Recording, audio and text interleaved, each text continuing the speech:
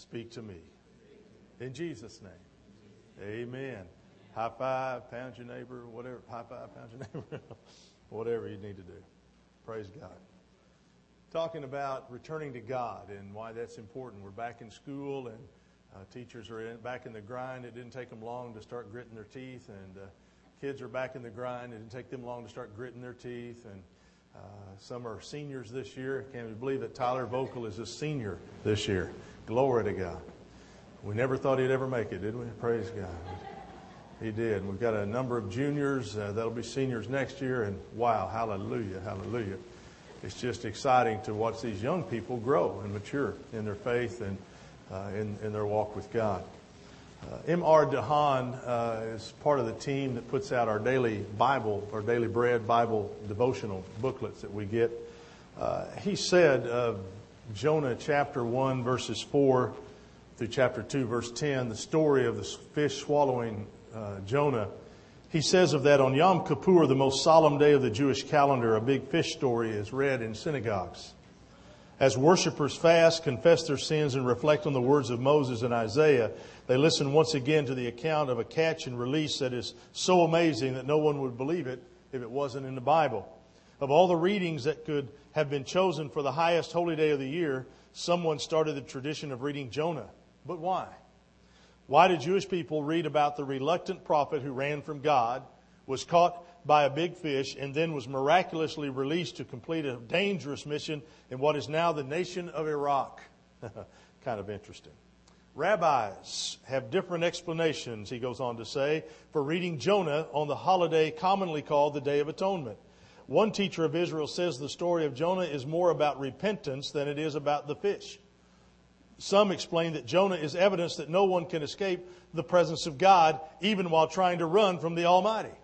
Others believe Jonah is read on Yom Kippur with the hope that listeners would learn from Jonah's mistakes. And one rabbi says, God cares for everyone. Jonah cares only for himself. God wins. Interesting perspective on this story. But there's a great question that needs to be asked. What is God willing to do to bring us back to Himself? So often we leave Him. What is He willing to do to bring us back? Maybe you left God because you carelessly drifted from Him or consciously disobeyed Him. Regardless, what will God do to bring you back? What's He willing to do? Those that desire to see God move in the church must grasp this truth that God is willing to do whatever it takes to bring us back to Him. He will do whatever it takes. And I want us to look this morning at Jonah, as we also look comparing Jonah's life and struggle and experience to our own. If the spiritual fire has gone out of you, or you have chosen a life of outright rebellion against God, then you need to know three things. Number one, you need to know that God has many ways to get our attention. In this story, chapter 1, verse 4, through chapter 2 and verse 10, we're not going to read that story all the way. The time won't permit us to, but you please study it later. I'm going to give you some key phrases in that story that help us understand 5 actions that God does to awaken us from our spiritual indifference, our spiritual disobedience.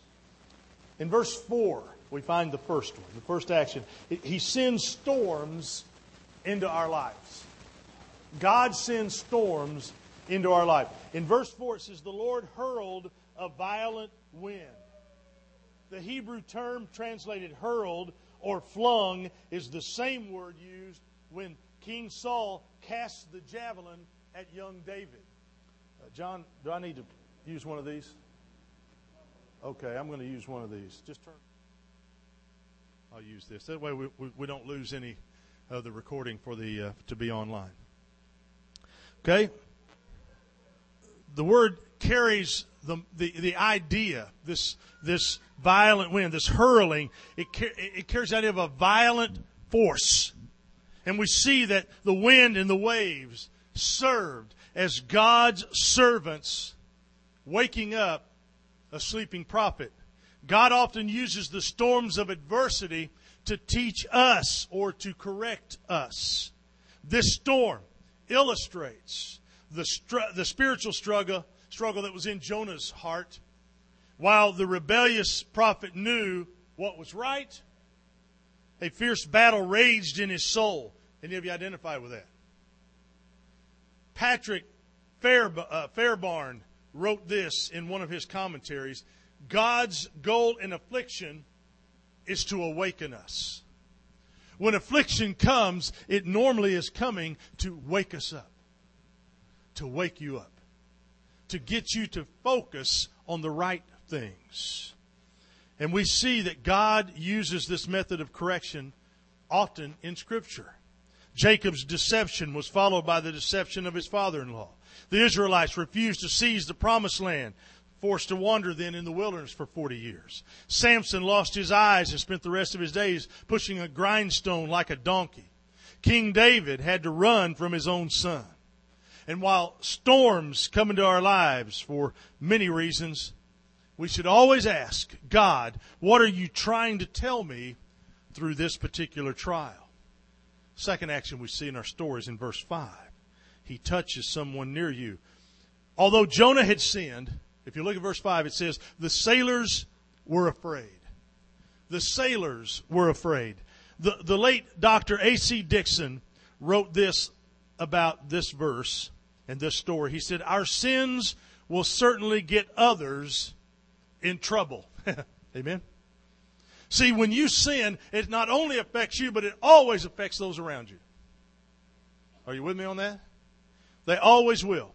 When a man or a woman has an affair, they say, well, it only affected me. No, it affects everybody. All the families, all the relatives, it affects everybody. Well, it's just between me and this person. Nope. Your sin has a ripple effect in other people's lives. When the storm came, Jonah was about to drown. And he goes on to say in verse 5, no one drowns alone. The storms that touched his life, touched the lives of those around him. King David's sin remained unrepentant in his heart for a number of years. And you might recall from that story, about 8 months after the fact, the prophet Nathan confronts him, and Nathan tells him that the child born of the king's adultery would die. And the child went on to heaven, but God touched the child to get David's attention. You should consider the answer to this question: what is God willing to do to bring you back to Him? And the answer is, whatever it takes. Whatever it takes. God knows which nerve to touch to get your attention. Calm may not come in your lives until it comes into your life. Sometimes He calms the storm. At other times, He lets the storms rage on and calms me. Third action I want you to see from this story is in verse 6.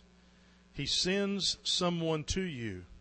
As the storm raged, it says in verse 6, the captain approached him. Now, this captain was not a follower of the Lord. Yet, God used this unbelieving captain to correct Jonah.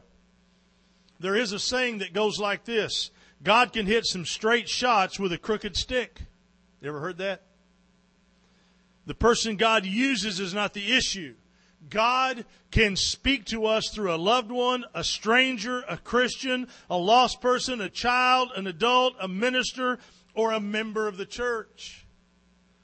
We see that pattern throughout Scripture where God uses different things to talk to different people in different ways. He used young Samuel to speak to Eli, the witch of Endor to speak to Saul, a little girl to speak to Peter at the fire, and Paul to speak to Philemon. What does matter is your and my response when God speaks to our heart. We should view that person as God's messenger. I never like to look at myself in the mirror. I never like to look past the reflection that I see in the mirror. Now, do you understand what I'm saying about that? I don't like to look at some of the dark shadows and dark areas in my life. I would rather you just love me like I am and just leave me alone. Don't make me change. Don't make me do things differently. Don't make me clean up my speech. Don't make me clean up the things I watch and the things I read. Don't make me do that. And the way you make me do that is by confronting me about that in my life. Well, preacher, we don't know you that well. Then you should get to know me that well. Amen? And we should have the courage to come to each other and say to each other, hey, I see a blind spot. But usually if we do that, what happens? Well, who are you to judge me? Well, who are you to judge me? I'll give you a prime example. A block away from my house, after I was putting my roof on, I had the garbage thing in the driveway, right, for them to throw the shingles in. A guy a block away, down the end of my street, was doing some remodeling. Well, rather than spend $25 and take all that trash to the dump, what did he do? He drove down and dumped it in my dumpster. So when I went and knocked on his door and I said, hey, brother, introduced him, held my hand out, shook his hand, said, I believe your contractor used my dumpster, and I'd like a little bit of compensation for that. He got irate, absolutely irate, and said, well, you have to take it up with him. I said, oh, okay. He said, he talked to those guys on your roof who are all Spanish and can't speak English. They couldn't even ask me for water. They kind of had to point at the water hose to tell me what they wanted. And this guy stopped, talked to him, paid him money to put trash in my bin. Interesting.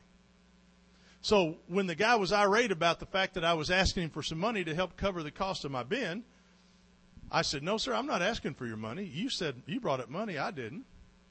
I said, by the way, I just got information, and I came for information, got all I wanted. But you know what? That $25, he can choke on it. Amen?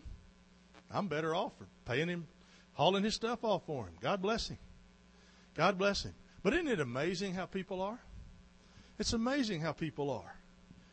But you see, we need to understand that even in that, I needed to learn a lesson. I needed to learn a great lesson. And that is to always have a cheerful, giving spirit. What I should have said to the man is that, hey, thanks for letting me be an opportunity in your life. That's what I should have said to him. So God taught me a lesson as well. It's kind of like the lesson that a young preacher learned. His younger brother was getting married, and they were from Kentucky, and had another brother and his wife with him on the way to the wedding. And on the trip back, the other brother and wife got into a conversation about the spiritual nature of that wedding. And the wife asked, why was everyone so nice? And he responded, because they are Christians. And then she said to him, but you're a Christian, and you don't act that way. Well, surprisingly, she was God's messenger to that young man, and her words led to his rededication and eventually to her salvation. So isn't that wonderful? So listen, folks, when people begin to talk to you honestly about who you are and what you are or what you're not, listen. They may be giving you some advice. Number 4, the fourth action that you see in our story here is in verses 7 and 8. God exposes our disobedience. Out of superstition, the crew cast lots to discover the guilty party. And it says in our text there, the lots singled out Jonah. It's an interesting contrast that while the unbelieving sailors discerned that the storm represented God's hand, Jonah missed it. And we have seen this pattern also in the Scripture elsewhere. God used a pagan Pharaoh to expose Abraham's lie about his wife. God used an angry brother to expose Jacob's deception of his father. God used Mordecai to expose Haman's plot to have all the Jews exterminated. God used Peter to expose Simon Magnus's false motives. God used Paul to expose Peter's hypocrisy. And the Lord exposed the flaming hypocrisy of the Pharisees. And God can expose any sin that you and I hide.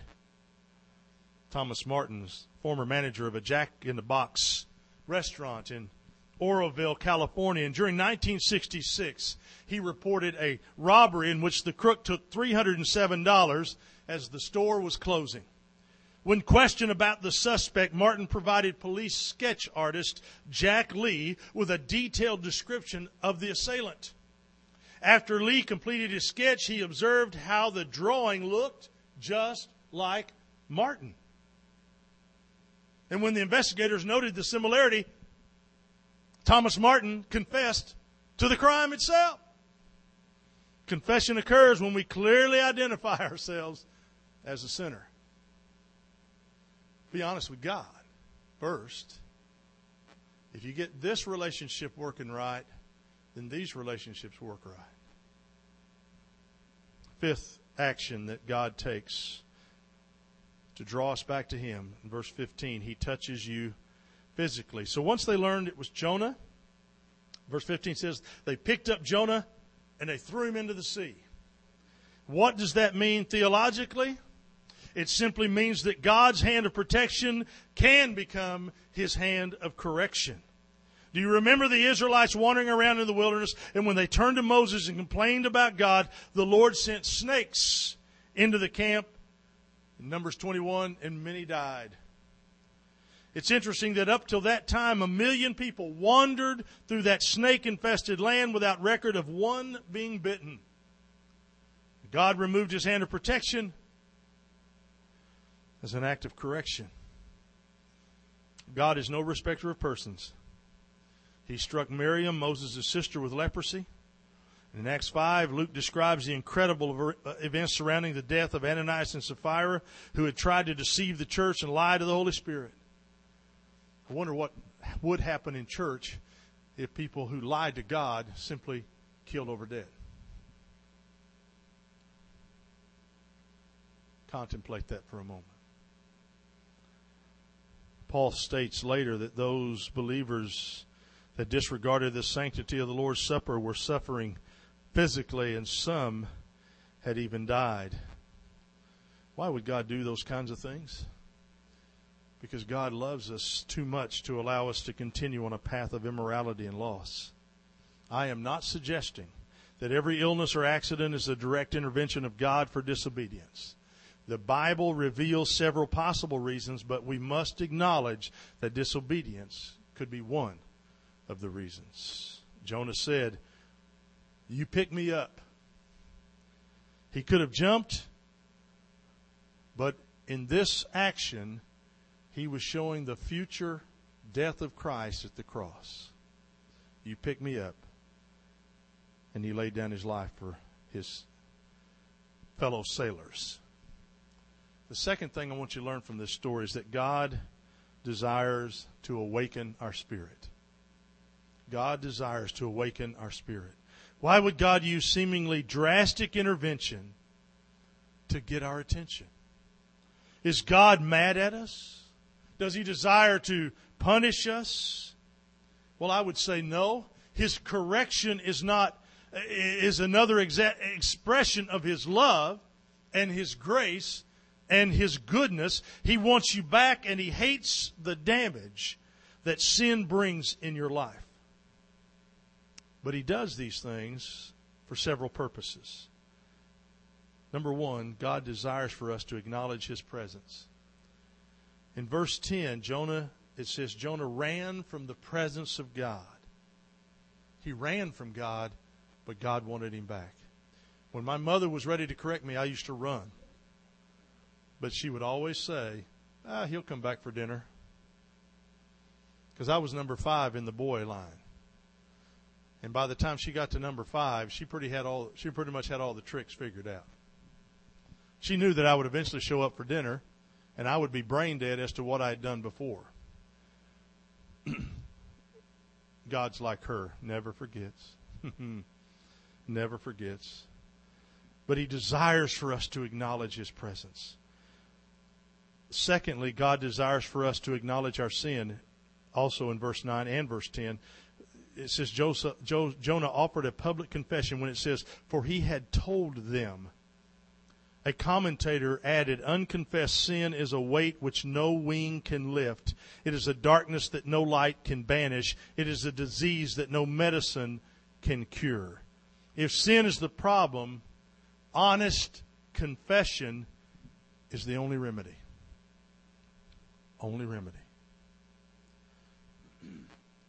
Thirdly, back up to verse 2, God desires for us to submit to His will. God told Jonah to do what? Go to Nineveh. Go to Nineveh. Obedience to the Lord's command will bring an end to His correction. If you're being corrected, simply respond. Simply be obedient. God wants us back.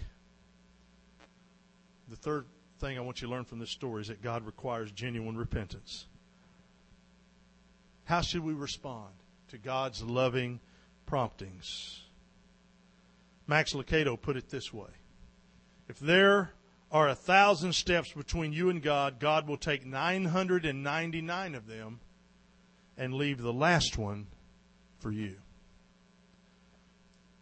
God wants you back, but you and I must take the step toward Him. He'll cover all of them, but the last one. The last one is your choice. The last one is up to you. Do we need to come back to God?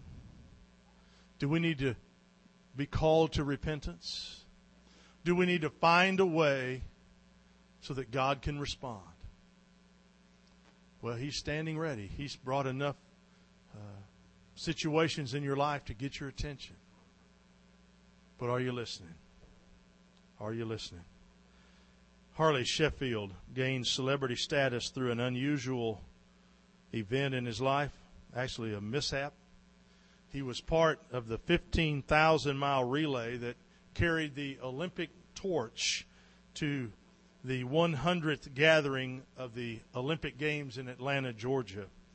His section of the relay went over the Tacoma Narrows Bridge in Washington on May 7, 1996, and while carrying the flame in a special stand on his bicycle, the rear tire blew out. Harley Sheffield lost control of his bike and the Olympic flame went out. People gasped in disbelief, but the attenders of the torch, they knew exactly what to do. They simply reached into the van that accompanied the traveling torch, pulled out a new torch, and lighted it from the mother flame, which always stays in the van. The procession continued, and Harley Sheffield earned a spot on The Tonight Show with Jay Leno. What happened on that Washington Bridge happens all the time in our Christian journey. We stumble, and the flame of spiritual zeal is doused. We stare at the extinguished torch and wonder if we can ever again burn with spiritual passion. When we turn in repentance and we find that the Holy Spirit has been with us all that time, He carries the mother flame that can never go out. Our zeal can be reignited, and the standard of Christ can once again burn brightly in our lives. Oh, Father, this morning we're going to sing an invitation song. And Lord, I ask you to move among your people today. God, would you be real in each heart today that's in this room that's been hearing this message? Father, would they be gut level honest with you today? It's not about how we feel about each other. It's first of all how we feel about you and how you feel about us. God, some of us need to return. Some of us have grown complacent. We've grown satisfied. We believe that we've served our time and we can sit back and just ride on the laurels of other people. Well, Father, you're still in the battle business. You're still in the spiritual warfare business. And God, we're a part of your army. No matter what our age, doesn't matter what our ability, when we signed on to the kingdom of God and we claimed Jesus as our Savior, we went to the watery grave of baptism, we buried the old life, we rose to walk in new. God, can anybody tell anything different about us? If not, it's time to return. It's time to come back. It's time for the great fish experience in each of our life, so that we know that you're real, we know that you're genuine. And so, Father, we ask you today to move in each heart, move in each life. And, Father, we love you.